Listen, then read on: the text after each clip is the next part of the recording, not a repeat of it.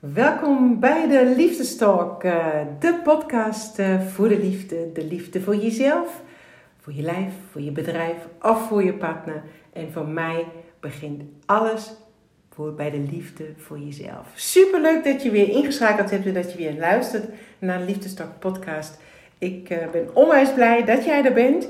En ik ben vandaag ook onwijs blij dat niet alleen jij er bent, maar ook mijn vriend, partner, mijn maatje, mijn soulmate Don Swint, die vandaag met mij in gesprek gaat aan de keukentafel over succesvol ondernemen. Don is al jaren een ras-echte ondernemer. Vanaf zijn 12e al heeft hij zijn stappen gezet in een bloemenzaak. En daarna heeft hij zelf een bloemenzaak gehad. En nu zit hij in de groente en de fruit. En voor mij is het altijd, als je langer naar mijn Liefdestalk podcast luistert, dan hoor je links en rechts ook altijd iets over Don. En als mijn liefdevolle partner, maar je hoort soms ook dingen waar ik het refereer aan zijn ondernemerskills. Want ik heb jarenlang business coaching gehad. En laatst op een zondagochtend, toen wij in gesprek waren bij een kop koffie over mijn bedrijf, toen zei hij zulke wijze dingen. Toen zei ik, jemig Don. Sommige mensen gaan daar een heel jaartraject voor bij een business coach voor €20.000. En ik ben al 3 jaar inmiddels bij jou. Nou, dat betekent €20.000 per jaar. Dus inmiddels heb ik al een schuld van €60.000 bij jou. Want wat jij mij leert, dat heb ik onder andere ook al gehoord bij business coaches. Maar ik vind jouw kijk op onderneming veel praktischer, veel toepasselijker eigenlijk. En dus dat. Wat is dit? Wat je allemaal hier... Dit is natuurlijk niet fijn dat we nu tijdens de podcast allemaal van die geluiden krijgen. Dus ik hoop dat het nu goed gaat. Nou, welkom Don. Superleuk dat je bij bent bij mijn Liefdestalk podcast. Ja, lieverd. Nou, leuk. Eindelijk. Je hebt me overgehaald. Gewoon spontaan een kopje koffie halen. En we zijn een beetje aan het babbelen. En in één keer zeg jij, we gaan de microfoon uit de kast halen. Ja. En we gaan los. Precies. Nou, ik hou altijd een beetje afstand. Het is ook allemaal een beetje eng voor mij. Maar we gaan het gewoon doen. Inmiddels heb ik mijn tweede bakje koffie. Ja. Dus... Ik heb je uitgenodigd in mijn praktijk, want jij hebt hier in Oostwolde een prachtig groot huis waar ik een gedeelte mag bewonen met mijn praktijk. En af en toe zeg ik dan, als ik mijn liefdestalks morgens, als ik klaar ben, dan zeg ik, als ik geen klanten ernaast gepland heb, dan zeg ik, lieverd, kom je bij mij koffie drinken? Dat is dan zo leuk. Dus dan kom je hier in het andere gedeelte van het huis, kom je hier in mijn praktijk. En zo zaten we nu koffie te drinken. En wij bespreken heel vaak de liefdestalk 's morgens vooraf. Zo, dan vraag je mij, wat heb je vandaag voor een gast? Waar gaat het vandaag over? Dan praat ik al met jou een beetje de liefdestalk. En na de liefdestalk, als we tijd hebben, dan kletsen we eigenlijk ook na. Dus dan vraag ik ook. Klopt. Ja. Hoe was het en hoe vond jij het? En zo was het ook vandaag. Vandaag was een liefdestalk over hoe is het met jou. Als je nog nooit naar Clubhouse en naar de liefdestalk op Clubhouse hebt geluisterd, dan is dat vaak een room. Is het een gelegenheid voor mijn luisteraars om op het podium te komen. Dan vraag ik, hoe is het met jou? En dan wil ik heel graag dat ze hun eigen strubbelingen delen met mij. Of waar ze tegenaan lopen. Of ook dat ze successen met mij delen. En zo was vanochtend een luisteraar op het podium. En zij heeft al eerder gedeeld dat ze klaar was met haar... Dat ze niet meer blij was met haar werk. Ze heeft een hele goede baan. En daar was ze niet meer blij. Ze was nu thuis. Maar ze heeft in het verleden ook kanker gehad. En heeft dat super doorstaan. Door middel van gezonde voeding, een andere mindset. Het is een hele sterke, krachtige vrouw. Ik vond het fantastisch wat zij met ons deelde. Maar zij wilde eigenlijk het liefst stoppen met haar werk. Want ze voelt dat dat niet meer goed is. Maar ze wil graag voor zichzelf beginnen. Ja, en dan gingen wij daar nu echt even op los over dat zelf beginnen. Maar hoe zie jij dat? Iemand die in loondienst is. En die ineens zegt, maar ik wil het niet meer, ik wil een eigen bedrijf starten. Wat denk je dan als eerste? Ja, leuk. Je gaat je gevoel achterna en je bent toe aan een verandering. Dat brengt nu ook natuurlijk de tijd een beetje mee. Ja. Wat er de laatste 2 jaar gebeurde is dat je toch, je krijgt een andere kijk op de wereld.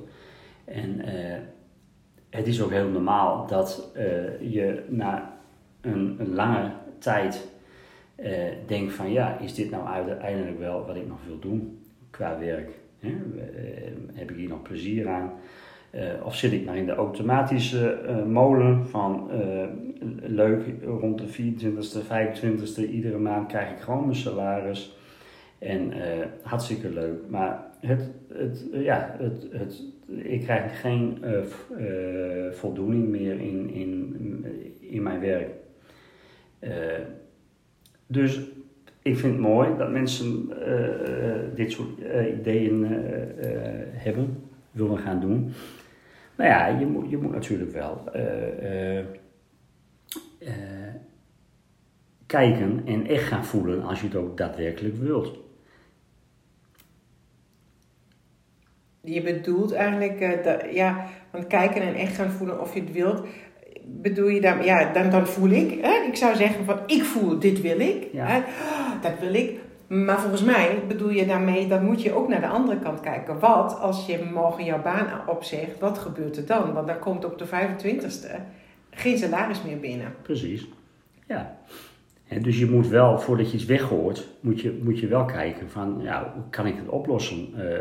Dat er bijvoorbeeld de 25e geen geld op mijn rekening komt te staan. En hoe ga ik dat aanpakken? Okay, precies. Dus ja, je zult wel een goede planning moeten maken om dit soort dingen ook te gaan bekijken. Wat zou jij dan aanraden? Wat zou voor jou zo'n planning inhouden? Je gaat natuurlijk eerst voelen wat je wil. Hè?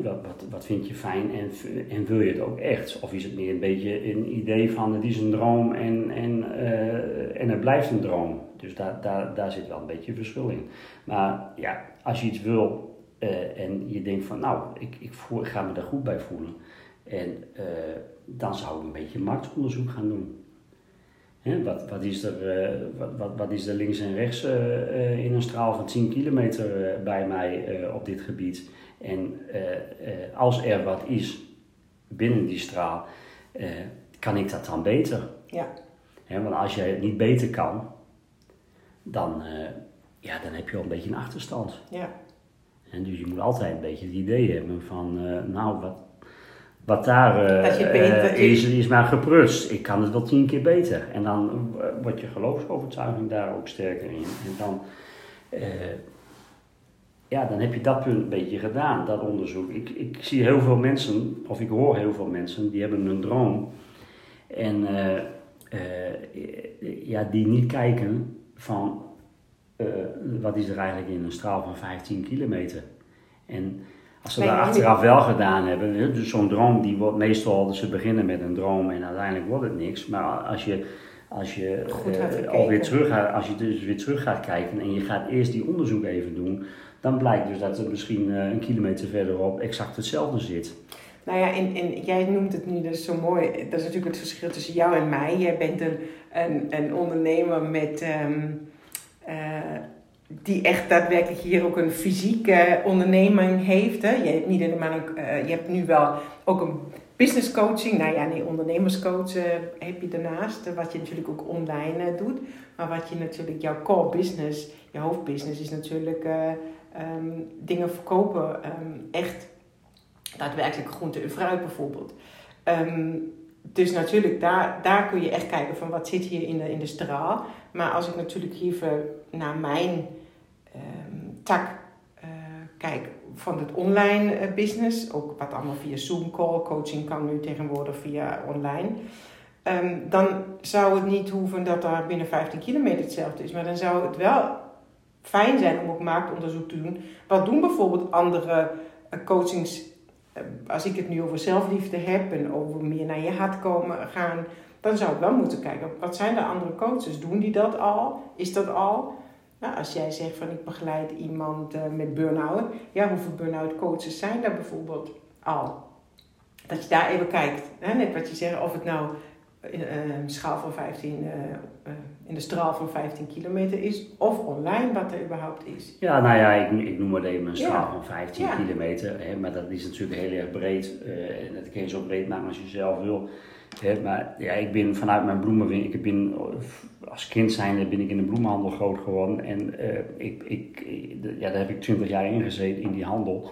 En ik bekijk het altijd nog een beetje met een winkeltje. Ja. En dus ja, je gaat kijken wat zit er 3 straten verderop met een bloemenwinkel. En hoe pakt diegene dat aan met dat bloemenwinkeltje. En waar onderscheid jij je? Want jij hebt toen ooit, waar heb jij onderscheiden, heet dat überhaupt zo? Wat was jouw unique selling point toen in de bloemenwinkel? Ik kon natuurlijk prachtige boeketten maken. Dus daar was ik heel sterk in. Maar ik deed niet alleen met bloemen en planten. Ik had woonaccessoires, ik had kasten, kon je in mijn winkel kopen. Ik had lampen, ik had glaswerk. Daar onderscheid je van de mijn bloemenwinkel was eigenlijk niet meer een bloemenwinkel, maar dat was meer een soort woonwinkel. Wat in die tijd, en dan praat ik dus over 20 jaar terug, was dat een begin. Je ziet het nu veel vaker. Ja. Hè, nu heb je de extra bewijzen van, maar vroeger had jij mooie accessoires. Precies. Nee, maar ook de bloemenwinkel was vroeger een bloemenwinkel. Ja, en dan kon je met de kerstdagen dan kaarsen kopen. Hè, maar tafels en kasten en lampen, dat was er eigenlijk niet. Dus daar onderscheidde ik mij toen al mee. Je ziet het nu veel meer bij bloemenwinkels, dat ze al ook meer andere dingetjes erbij hebben. Ook omdat alleen van de bloemen kan je gewoon niet meer leven. Nee. Maar dat is denk ik jouw kracht. Jij nu in jouw groente- en fruithandel onderscheid jij je ook omdat jij een leverancier bent voor hotellerie en hoe heet dat, restaurants. Door jouw persoonlijke aanpak, denk jij, je kwaliteit lever jij. En jij levert ook jij brengt jezelf ook in, jouw eigen, daar is jouw unique selling point, zie ik altijd. Hoe jij mensen benadert, hoe jij ervoor bent en afspraak is afspraak. Jij komt jouw afspraken na. Ja. Ik denk dat zijn allemaal dingen waar jij het eerste bij mij is altijd het geld verdienen, vind ik nog niet zo belangrijk. Ik vind het heel fijn als ik leuk contact heb met mijn klanten. En bij mij is een afspraak. Dus als een klant mij iets vraagt en ik zeg ja, dan ga ik het ook doen. En daar gaat het heel vaak wel mis. Vorig jaar heb ik mijn huis laten bouwen. Nou, het is op dit moment drama met timmermannen, loodgieters, qua afspraken maken. Ze komen volgens afspraak en dan is de datum daar. En dan zit je een uur te wachten, zijn ze er nog niet. Bel je erachteraan en dan hebben ze je vergeten of ze hebben druk. Het is altijd druk.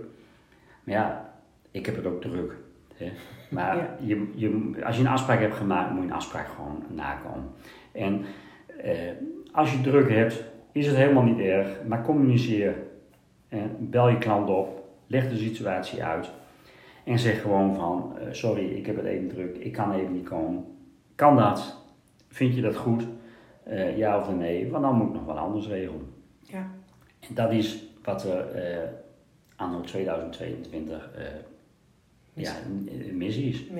Missie. Afspraken waar we niet bij nagedacht. Nee, en mensen vinden het allemaal maar normaal. Ja, nou ja, ik heb het druk, dus nee, sorry, ik kan niet komen. En dat ze dan nog niet eens het fatsoen hebben om te bellen. Ja, dat schijnt allemaal heel erg normaal te zijn. En dat is mijn sterke kracht. Ik vind dat niet normaal. En ik verneem van mijn klanten dat zij het toch wel fijn vinden dat uiteindelijk als ze een afspraak met mij maken, dat ik de afspraak nakom. Ja. En dat is mijn sterke kracht. En dat is ook wat ik bij jou zo mooi vind en wat natuurlijk ons echt onderscheidt. Ik zou zeggen van mijn oude Nou ja, hoe ik ben, dat ik denk van nou, ik voel me vandaag niet zo goed. Als ik mijn klanten heb ik nog nooit afgezegd als ik niet doodziek was. Ik weet helemaal niet wanneer ik een klant heb afgebeld, omdat ik ziek was. Maar de dagen dat ik geen klanten gepland heb, dan de afspraak met mezelf, die kom ik vaak niet na. Omdat ik denk, vandaag voel ik me niet zo goed en mijn hormonen. En morgen is ook weer een dag. Bij jou is het zo, jij komt altijd opdagen. Je hebt nog nooit een klant afgezegd. Je hebt in die 18, 19 jaar dat je nu dit bedrijf hebt. 20 jaar.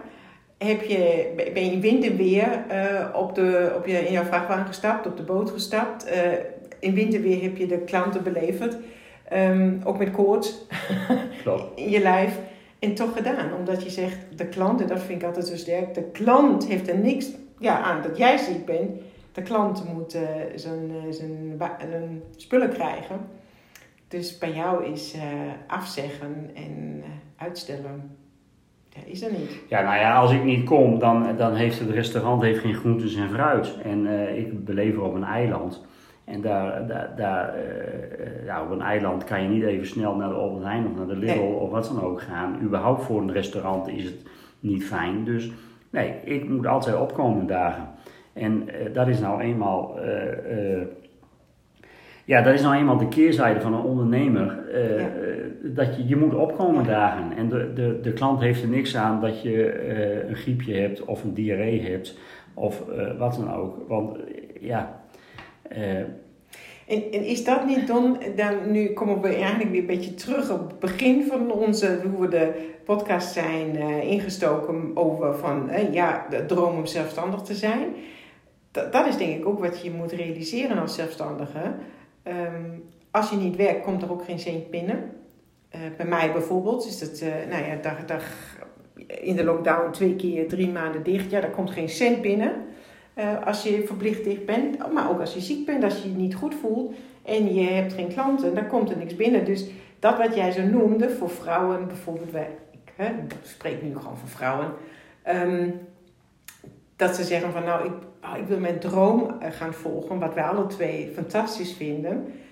Maar wij alle twee ook denken van realiseer je goed dat dan per 25e niet automatisch salaris binnenkomt. Bij mij komt soms heel weinig salaris binnen. En kun je dat je permitteren om dat wat zakelijk binnenkomt, via bijvoorbeeld mijn massage en mijn EMB bloedtesten, mijn coaching, kan ik mij dan überhaupt salaris uitbetalen, zodat ik mijn huur kan betalen. En dat is natuurlijk echt ook het grote verschil tussen een ondernemer zijn en in loondienst zijn. Ja, dat klopt. Kijk, en ik heb het voordeel gehad dat het is mij niet bekend van jongs af aan dat ik de 25e geld krijg. Nee. Dus ik ben van jongs af aan ben ik al gewend van ik kijk wel wat er aan het eind van de maand op mijn rekening staat. En soms is het minder, soms is het heel veel. In de moederdagweek waren er natuurlijk, dat zijn weken, daar moet al 2 maanden voor werken. Maar ja, ik heb in de bloementijd is januari, februari altijd een beroerde maand. Ja, dan komt er veel minder binnen. En dan moet je dat geld gespaard hebben om daar weer jouw vaste lasten te betalen. Ja, want in de moederdagweek, als je zoveel geld verdient, dan is het natuurlijk heel erg verleidelijk om te zeggen van er staat nu behoorlijk wat geld. Bijvoorbeeld, of ik ga iets doen en het geld is weg. Maar je moet je wel beseffen dat er ook weer andere tijden is. Dus dat heb ik van jongs af aan, heb ik dan natuurlijk heel goed meegekregen. Ja. En dat is in dit geval met deze mevrouw, wat ik begreep, ik schat dat ze rond de 50 is. Dus die is 20, 25 jaar gewend om iedere maand die rond die 24e, 25e een salaris op haar rekening te krijgen. Ongeacht als het bedrijf een drukke week of een drukke maand of een hele rustige maand heeft gehad. Dat heeft zij nooit meegemaakt. Nee. Dus dat moet je dus ook beseffen. Als je al zo lang dat bent gewend. Ja. Dat dat er dus ook een keerzijde aan zit op het moment dat je je droom wil volgen. Ja. Dat zou kunnen gaan gebeuren. Wat ik dus hiervoor heb beschreven. Maar wat we alle twee natuurlijk, het klinkt nu zo alsof we dan tegen zijn dat iemand gaat springen en dat iemand zijn hart volgt. Dus dat willen we eigenlijk niet mee. Nee. Maar dat je gewoon wel niet de kop in het zand steekt en gewoon denkt van ja, maar ik heb een droom en dit andere vind ik niet meer leuk. Dus doe dit. Realiseer ook dat daar ook, daar zit ook een andere kant in die natuurlijk prachtig is jouw droom te verwezenlijken en daar achteraan te gaan, wat wij alle twee toejuichen. Maar vanochtend dacht ik ook, bij haar had ik echt het gevoel, hoe mooi zou het zijn dat je, de werk biedt je niet meer de energie, daar krijg je geen energie meer van. Nou, daar zou ik gewoon kijken en faciliteren dat je daar misschien iets minder werkt, andere werkzaamheden krijgt. Maar dat je daarnaast dan begint aan jouw droom te werken. Zodat je niet plotsklap aan de ene of de andere dag denkt van nou komen mijn klanten. Want alleen maar met een mooi logo en te zeggen van ik begin een bedrijf, dan komt nog geen enkele klant. Dat merk ik zelf ook. Als ik niet zichtbaar ben, ik kom nu elke dag in de liefdestalk opdagen, dat werpt zijn vruchten af. Maar als ik ook niet zichtbaar ben en actief ben,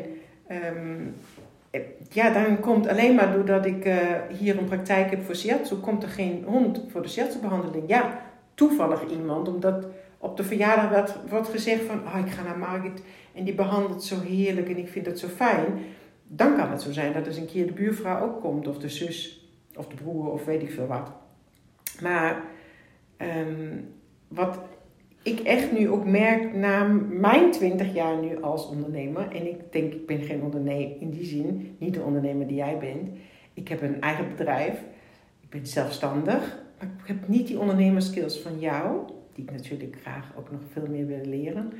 Maar ik besef me ook dat en ook lef, ik moet ook wat doen. Ik moet ook echt in actie komen. Alleen maar hier in mijn mooie praktijk te zitten en zeggen, ik heb een droom. Dat laat jij mij ook altijd weer merken. Ja. Dat is het niet alleen maar. Nou ja, de tijd is voorbij. Je kan alles wel mooi hebben hoor. Een mooie auto of een mooi kantoor. Maar de tijd is voorbij dat als je de deur open doet, dat mensen allemaal in rijen bij jou bij de deur staan. Die tijd is voorbij. Ja. Dus je moet er echt wat voor doen. Ja. En ben je daar bereid om dit te doen? Ja. Maar op het verhaal terugkomen van de droom van die mevrouw. We zijn een beetje negatief. Ik wil niet negatief zijn. Helemaal niet. Ik wil alleen wat ik eigenlijk wil aangeven. Wat ik wil aangeven is dat je dat punt moet je wel bekijken. En dan is er dan altijd, misschien is er een oplossing. Ja. Misschien kan je zeggen van het is onverstandig. Want ik krijg nu rond de 24e, 25e, krijg ik lekker automatisch mijn geld. Maar daar is dus €1000, zijn daar vaste kosten van. Ja, dus ik moet sowieso die €1000 moet ik hebben. Ja. Nou, misschien is er een oplossing dat je bij het bedrijf 2 dagen minder zou kunnen gaan werken. Dus en wat zou je haar dan adviseren? Kijk, minder werken?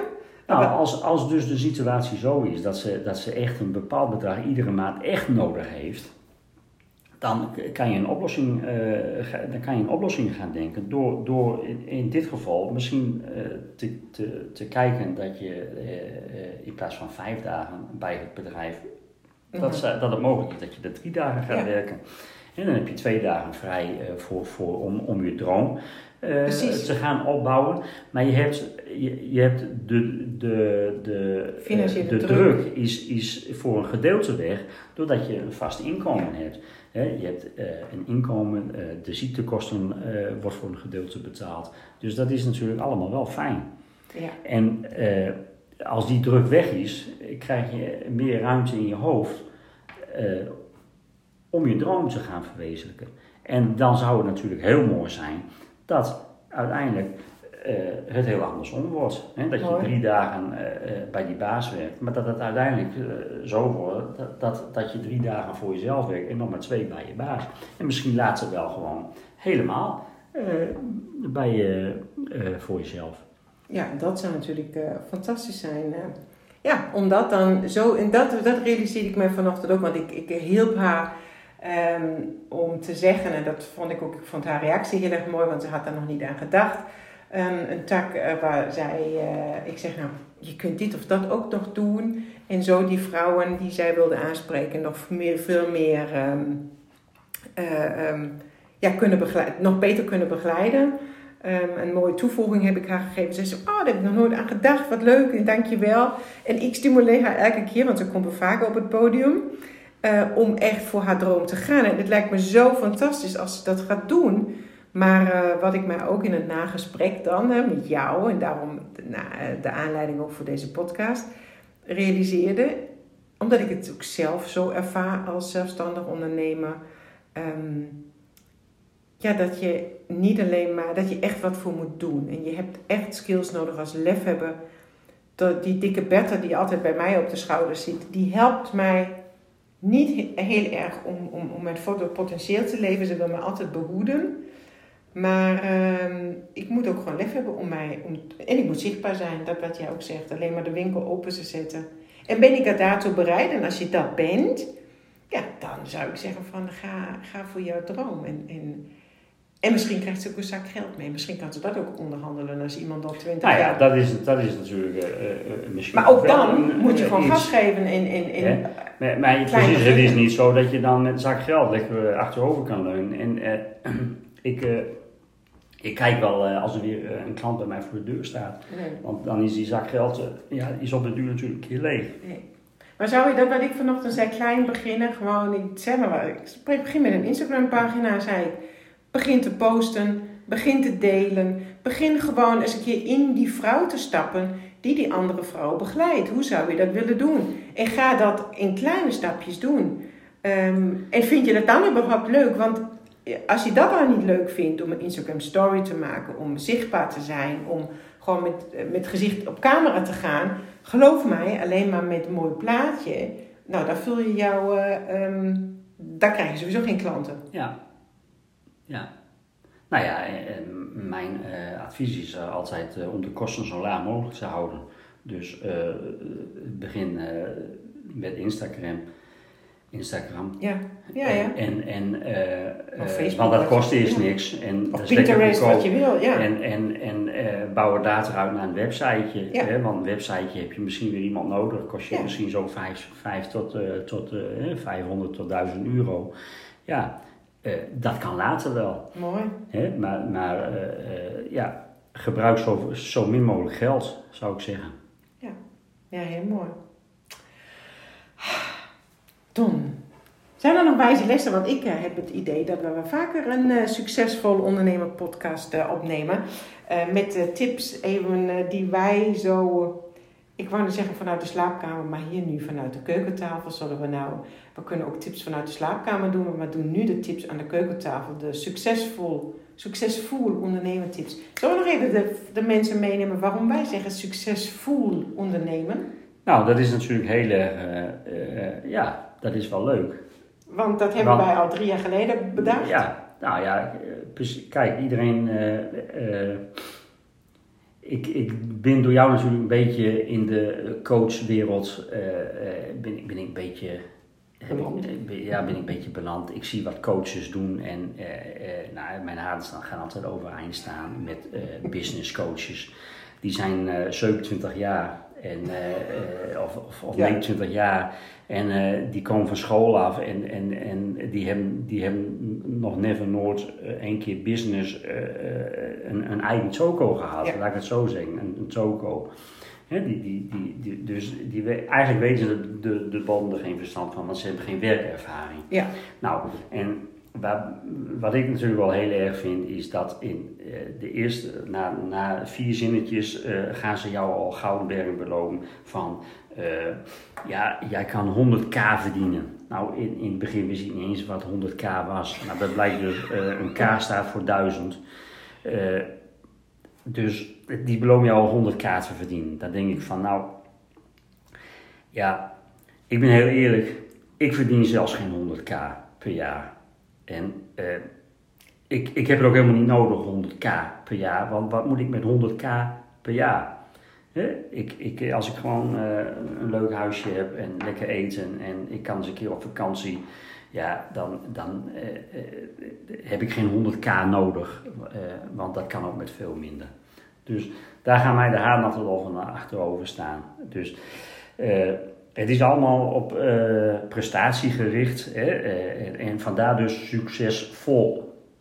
En ik ben meer van, je moet gewoon voelen.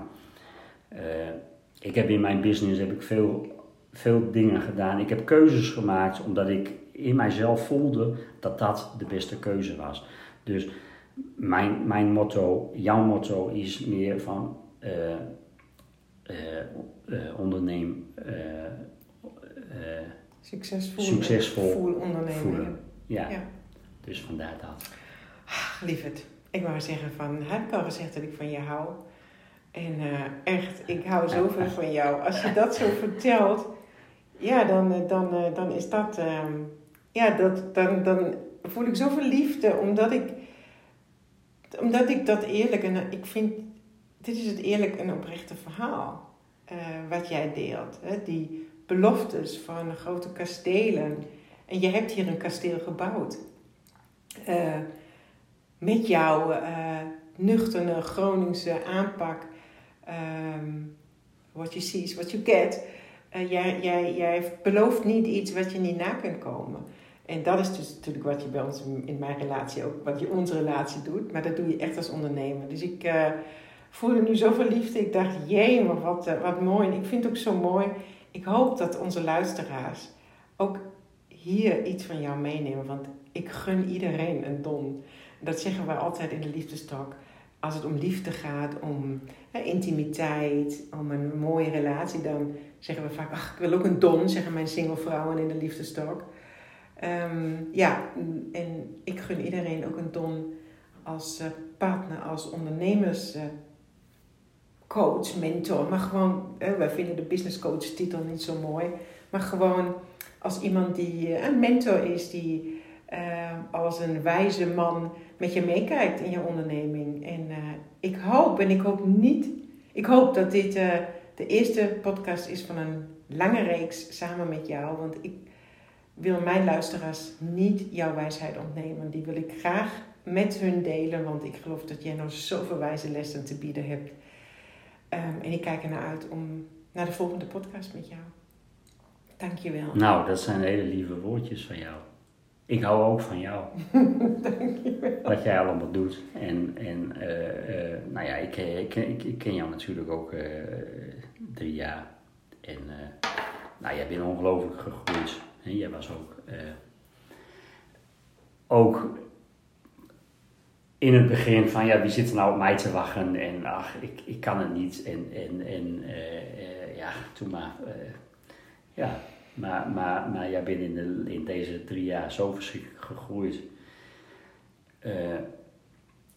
Ook dankzij jou. Dankjewel. Ook dankzij jou. Ja.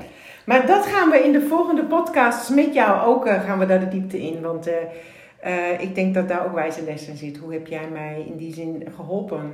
Ik denk dat dat ook een mooie is, hè, in mijn ondernemersweg. Maar goed, ik denk dat dit voor vandaag was. Heb jij nog iets wat jij graag wil delen? Wat je als tip wil geven? Nee, liever op dit moment niet. Ik laat me een beetje leiden door jou. Mooi. Omdat ik natuurlijk 0 ervaring hierin heb. Maar het ging goed. Nou, dat is een heel groot compliment. Ik vind dat het heel goed ging. En als ze allemaal... Nou, ik ben toch wel een beetje zenuwachtig, moet ik zeggen. Ja, maar mooi, je hebt het goed gedaan. En als je dan in jouw tips bent, dat merk ik, dan gaat het goed. Dan is het net als ik doe soms de ogen dicht en jij kijkt dan ook ergens anders heen. En dan begin je gewoon, weet je. En dit was nummer 1. Ik heb morgen mijn 250ste liefdestalk. Die is nu ook anders dan mijn eerste liefdestalk. En mijn eerste liefdestalk podcast was ook anders dan nu deze, volgens mij wordt dit aflevering 75. Dus ja, dankjewel schat. Lieve luisteraars, superleuk dat je erbij was. Onze eerste liefdestalk podcast, succesvol in een rubriek, succesvol ondernemen. Ik hoop dat je het leuk vond naar ons te luisteren. En ik hoop dat we jou konden inspireren om of anders naar je bedrijf te kijken, of naar je droom te kijken. Of gewoon dat je het leuk vond om naar de energie tussen Don en mij te luisteren. Dat kan natuurlijk ook. Dat je lekker en gelukkig bent in jouw loondienst. Dus dat is ook helemaal perfect en helemaal prima. Dus ik kijk er naar uit. En ik verheug me erop om weer met Don aan de keukentafel te zitten. Om in gesprek te gaan. En ik verheug me erop als jij er weer bent. Als jij weer inschakelt. Als ik weer online ben met mijn Liefdestalk podcast. En tot die tijd, je weet het. Zorg goed voor jezelf. Hou van jezelf. En ik hou van jou. Tot de volgende keer. En je weet het, een review vind ik hartstikke leuk. Op Apple Podcast, op Spotify kun je nu ook mij sterren geven. En ik vind het natuurlijk ook altijd leuk als je mij een DM stuurt. En mij laat weten hoe deze eerste succesvolle ondernemers podcast voor jou was. En hoe jij dat vond. Nou, dankjewel daarvoor en tot de volgende keer. Doei doei!